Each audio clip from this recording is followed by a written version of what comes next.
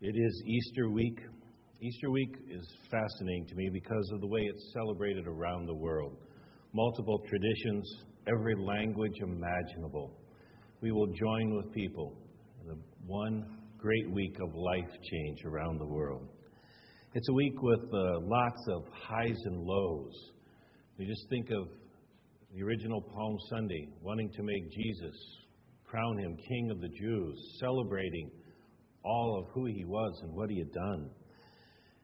And then to have a terrible trial and a crucifixion and think, how could this go so hopelessly wrong all in a few days, only to have a resurrection? It's just an incredible week. It's all about life change, the series we've been doing. So today I want to make a unique transition from Palm Sunday to our text, and I want to bring up a unique, odd Palm Sunday passage. We're speaking today from Exodus 8, the plague of the frogs. Come on, think about it. How long has it been since you've heard a stirring message on the plague of the frogs from Exodus 8? It's been a while. I'm looking at some of you. I bet it was at least the 60s for some of you since you've heard one of these. So strap in. Let's look at the plague of the frogs from Exodus 8 on this Palm Sunday 07. You consider when it's time to change, what does it really look like? We'll pick up the narrative in Exodus chapter 8 and verse 1. The Lord said to Moses, "Go to Pharaoh and say to him, 'This is what the Lord says. Let my people go, that they might worship me.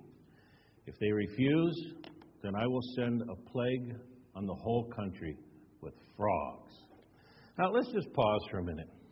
If you want to intimidate somebody, what do you use? What symbol works best? I know, frogs. Now, I'm sure if they'd thought about it, they would have gone for the large, poisonous toads that they find in Western Australia. Those would be more intimidating, especially the kind making the news. But they didn't. They just used those little frogs. You know, not the toads the size of small dogs.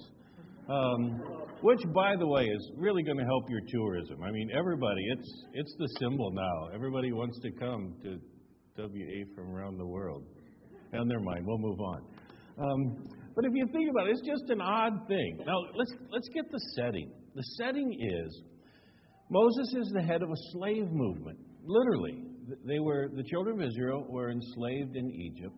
The glory days were gone. They were just stuck there. They were slaves. He was the leader of the slave movement. He went to Pharaoh, who was the leader of one of the strongest countries of the known world at that time. And he goes to him and says, "Let my people go, let the people of God go, that we might worship God. And if you don't, we're going to make sure God sends frogs." It's an odd setting. So if you're going to do something like this, the life change process, then carefully assess the situation. What's it really look like? Determine your mission, which Moses did, and the role he would play.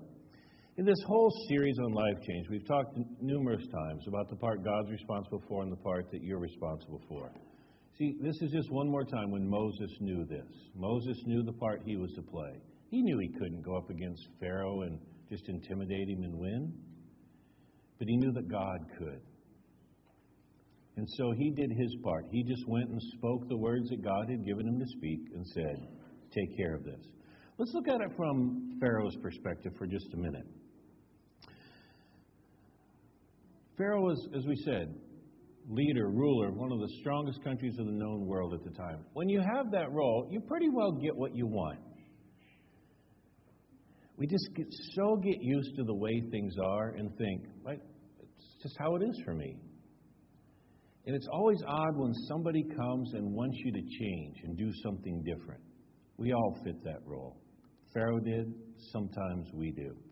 When you know it's time to change, let's look at how the passage moves on in verse 3. Know what resources are at your disposal. Moses goes on to tell Pharaoh what this is going to be like in great detail.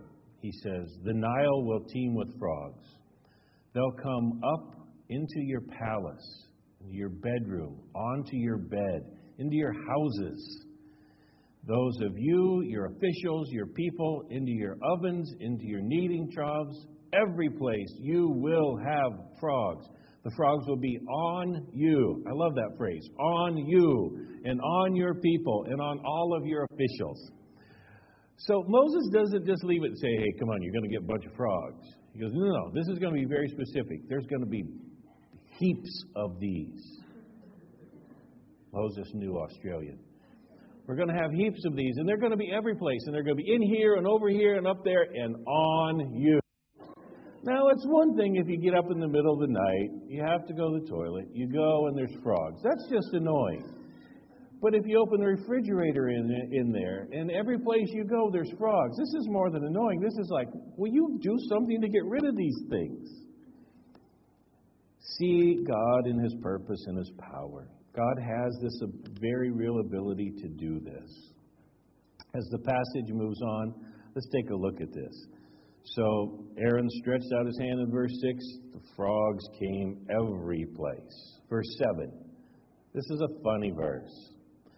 The magicians who were in Egypt at the time did the same thing by their secret arts. Ooh, their secret arts. They did the same thing. And they made double frogs. Now, when people are trying to have a power showdown, they don't often think of the implications. There's already more frogs than anybody wants. So the magicians decide, hey, we can match them. We're going to create more frogs. And so they do. And now they have double frogs. And I'm sure Pharaoh or some of his people went to the magicians and went, what were you guys thinking?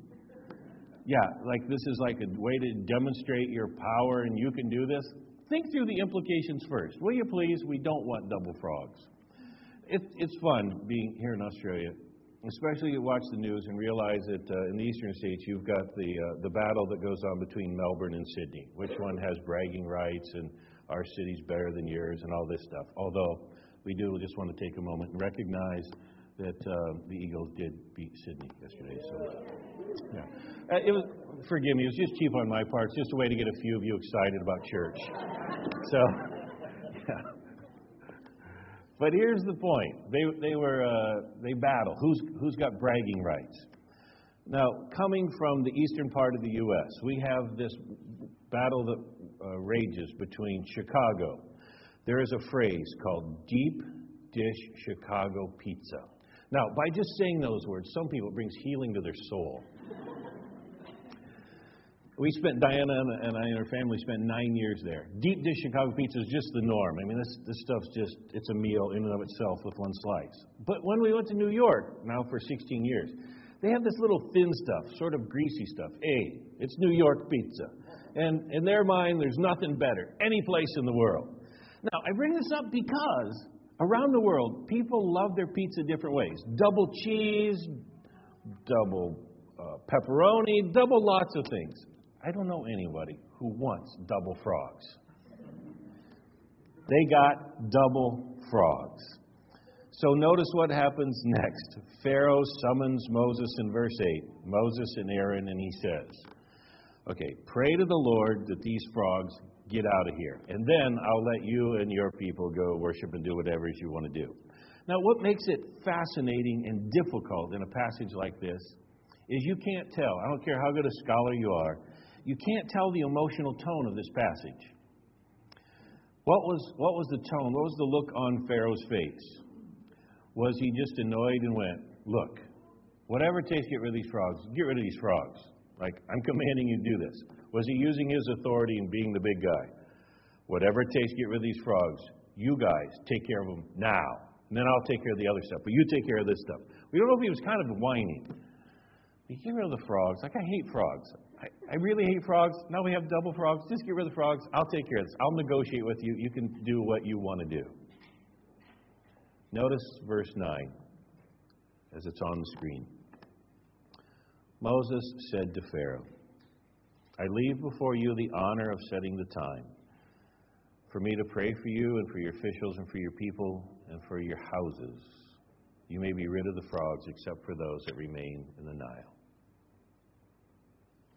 Capture this phrase, please. Capture this.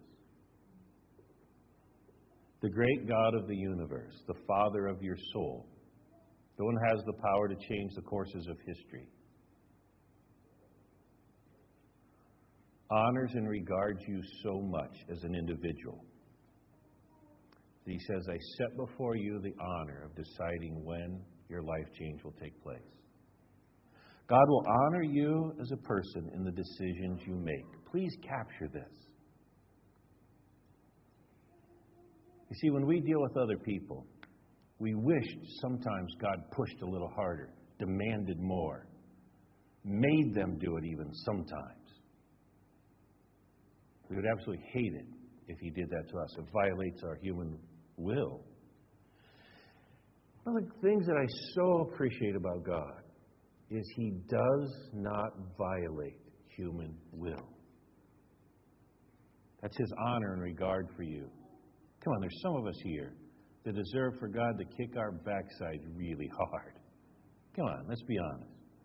But it's not how He works. Capture the essence of this verse. I set before you the honor. I set before you the honor of deciding the time. See the power of the decisions you make or don't make.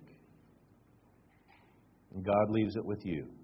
His regard for you, His honor for you to decide the time when you will be prayed for to be changed. Now, Moses offers this to Pharaoh. The very next verse gives us Pharaoh's response. When are you going to change, Pharaoh? Tomorrow. Tomorrow. When I read this, I go, Pharaoh, what are you thinking, buddy? You've got frogs everywhere. More frogs than anybody wants. More frogs than anybody's ever seen. You can get rid of them now? When are you going to change? Tomorrow. Pharaoh, what's your thing with frogs, buddy? You like them? You want to sleep with the frogs one more night? What are you thinking? Because tomorrow is always the day of human nature. When do diets begin?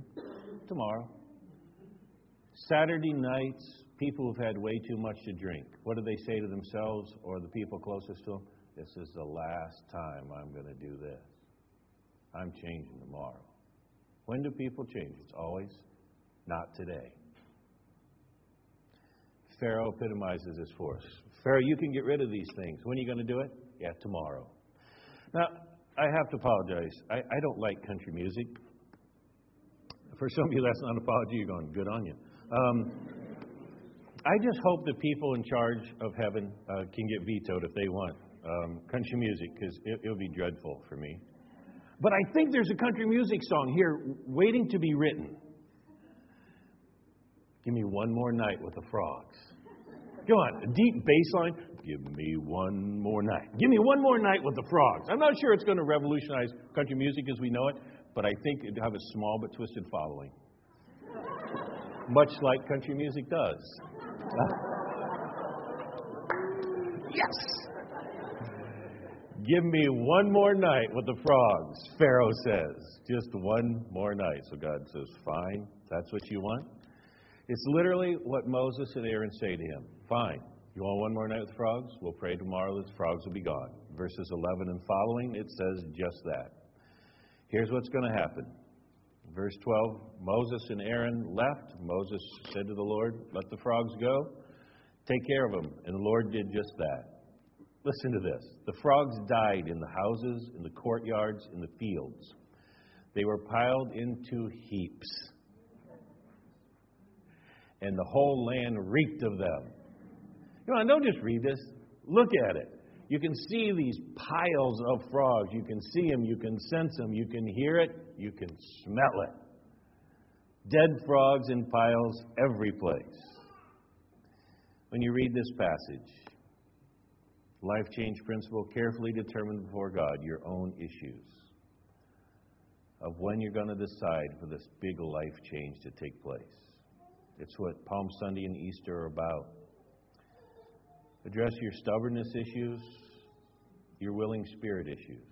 There's probably one more to add to this. There's some of us here who just, much like Pharaoh, just assume, I'm okay. I don't think I need to change. I just want to say to you, in this Easter week, a couple of times, just say to God, if I was to change, what might it be?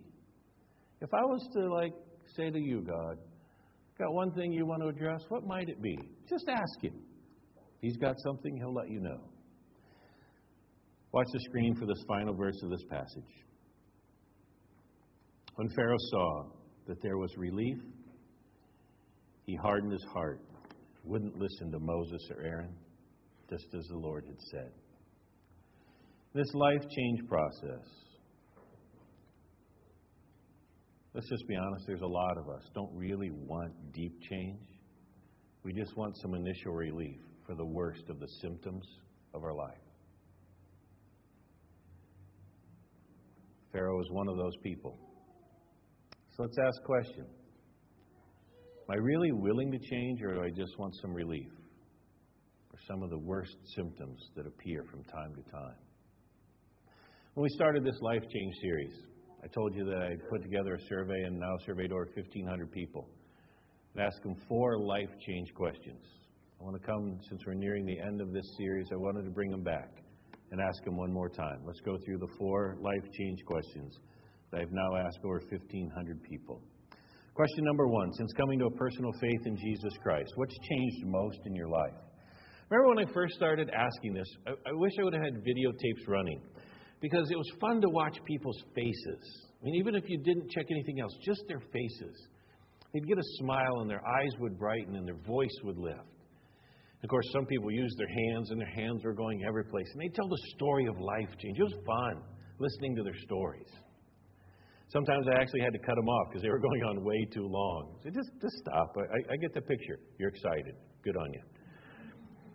Question number 2. What area of your life did you expect to change that hasn't changed as much as you'd hoped for?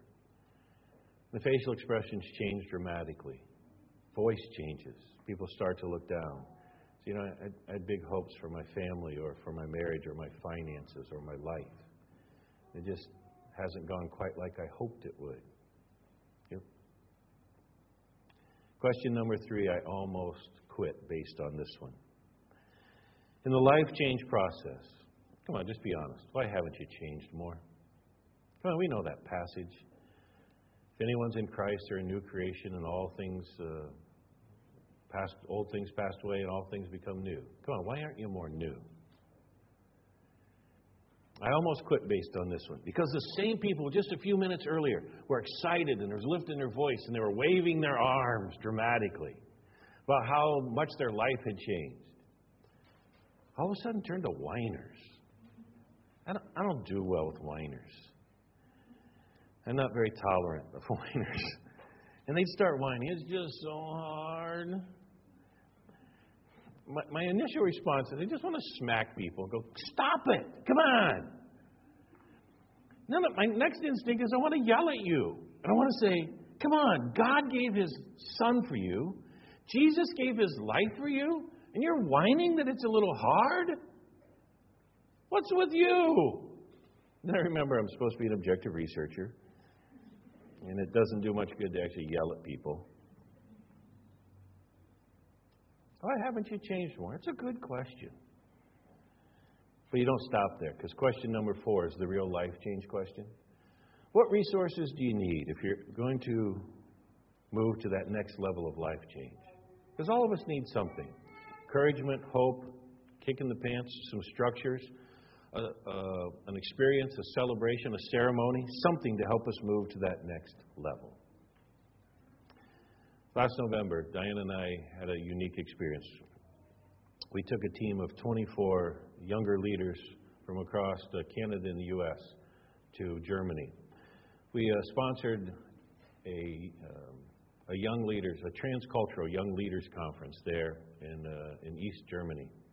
We had people born from in 11 countries, and I wanted to research this one topic. I wanted to see if you took 25-year-olds from around the world, 25-year-olds who were university educated, how much in common did they have with other 25-year-olds from other countries and regions of the world? My sense was that we live in such a global community, and technology and information has made us such, our value system such, that, for example, a 25-year-old Australian will have more in common with a 25-year-old New Yorker or a 25-year-old German than they will with a 45-year-old Aussie.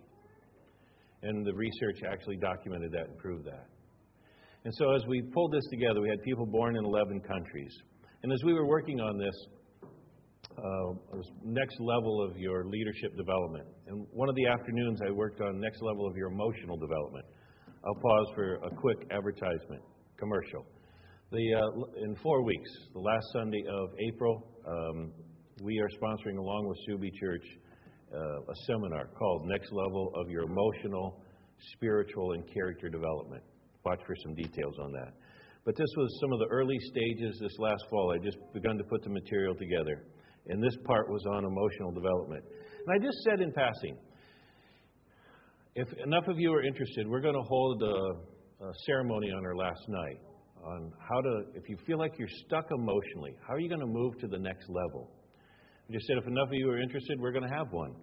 If you're interested, let me know. Well, it was funny because the Germans immediately came. And the Germans said, Germans don't do feelings. They said, don't ask us to do it, especially in public. We don't do it. I said, fine, you're not the only people here. We got people from 10 other countries, so you don't have to do it.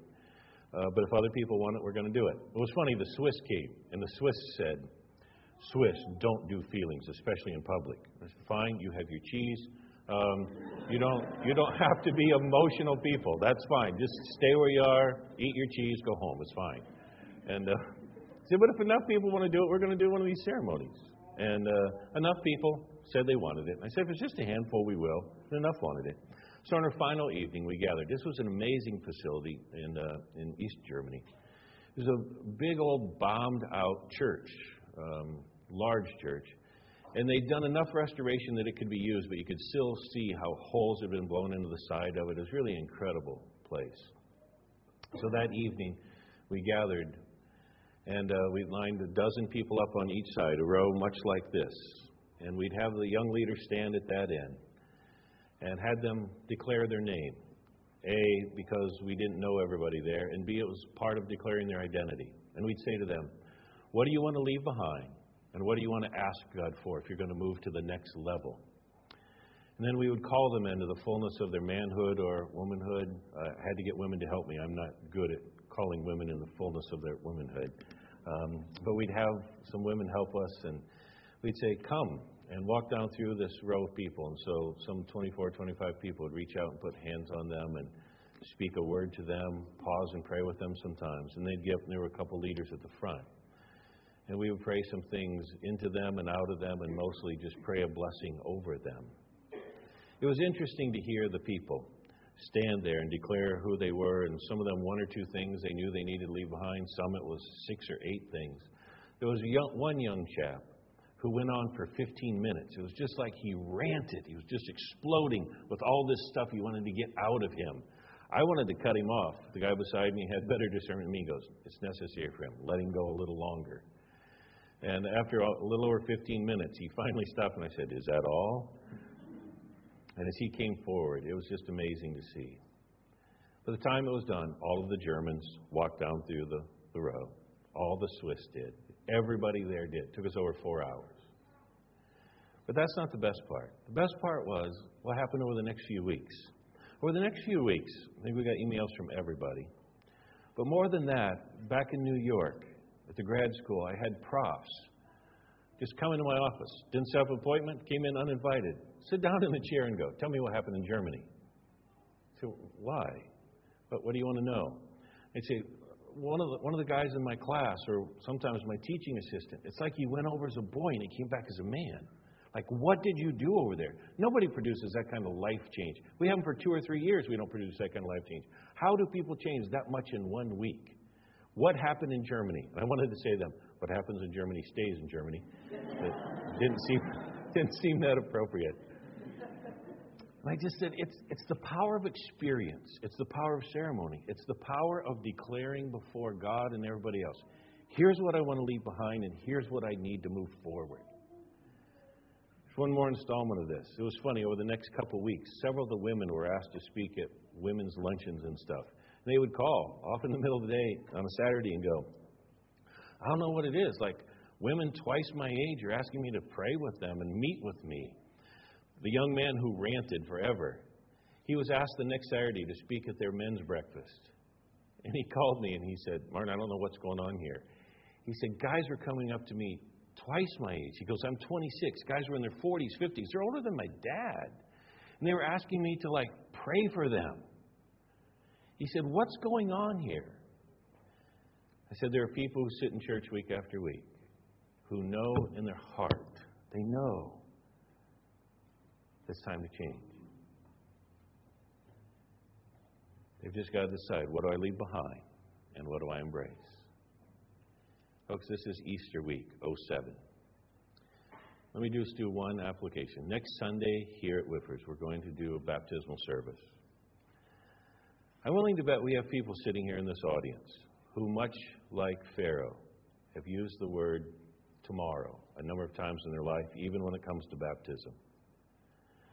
I want to say to you, why not make Easter 07 your year of publicly before God, publicly declaring, I want to lead a new life in Christ and follow the Lord in waters of baptism. It's one good application.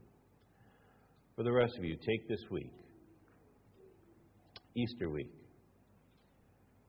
and carefully think through what is there to leave behind and what is there to embrace. And then next Sunday, we'll offer you an exchange of what you're going to leave behind in the new life in Christ to take with you. Pray with me, please.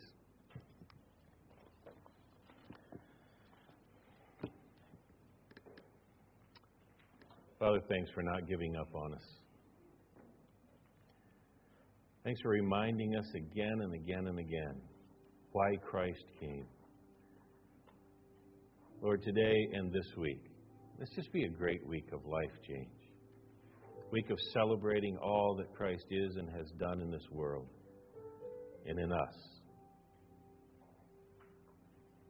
We simply say thank you as your children. Amen. Two things as we finish. I'm going to ask you to stand in just a moment. I've asked you for this next week to really consider what life change is going to look like for you for Easter Sunday. But if today would be an installment, you just go, look, I want to get started early. As we sing, please feel free to respond. Let's take this week to celebrate Easter next week together. Please stand with me.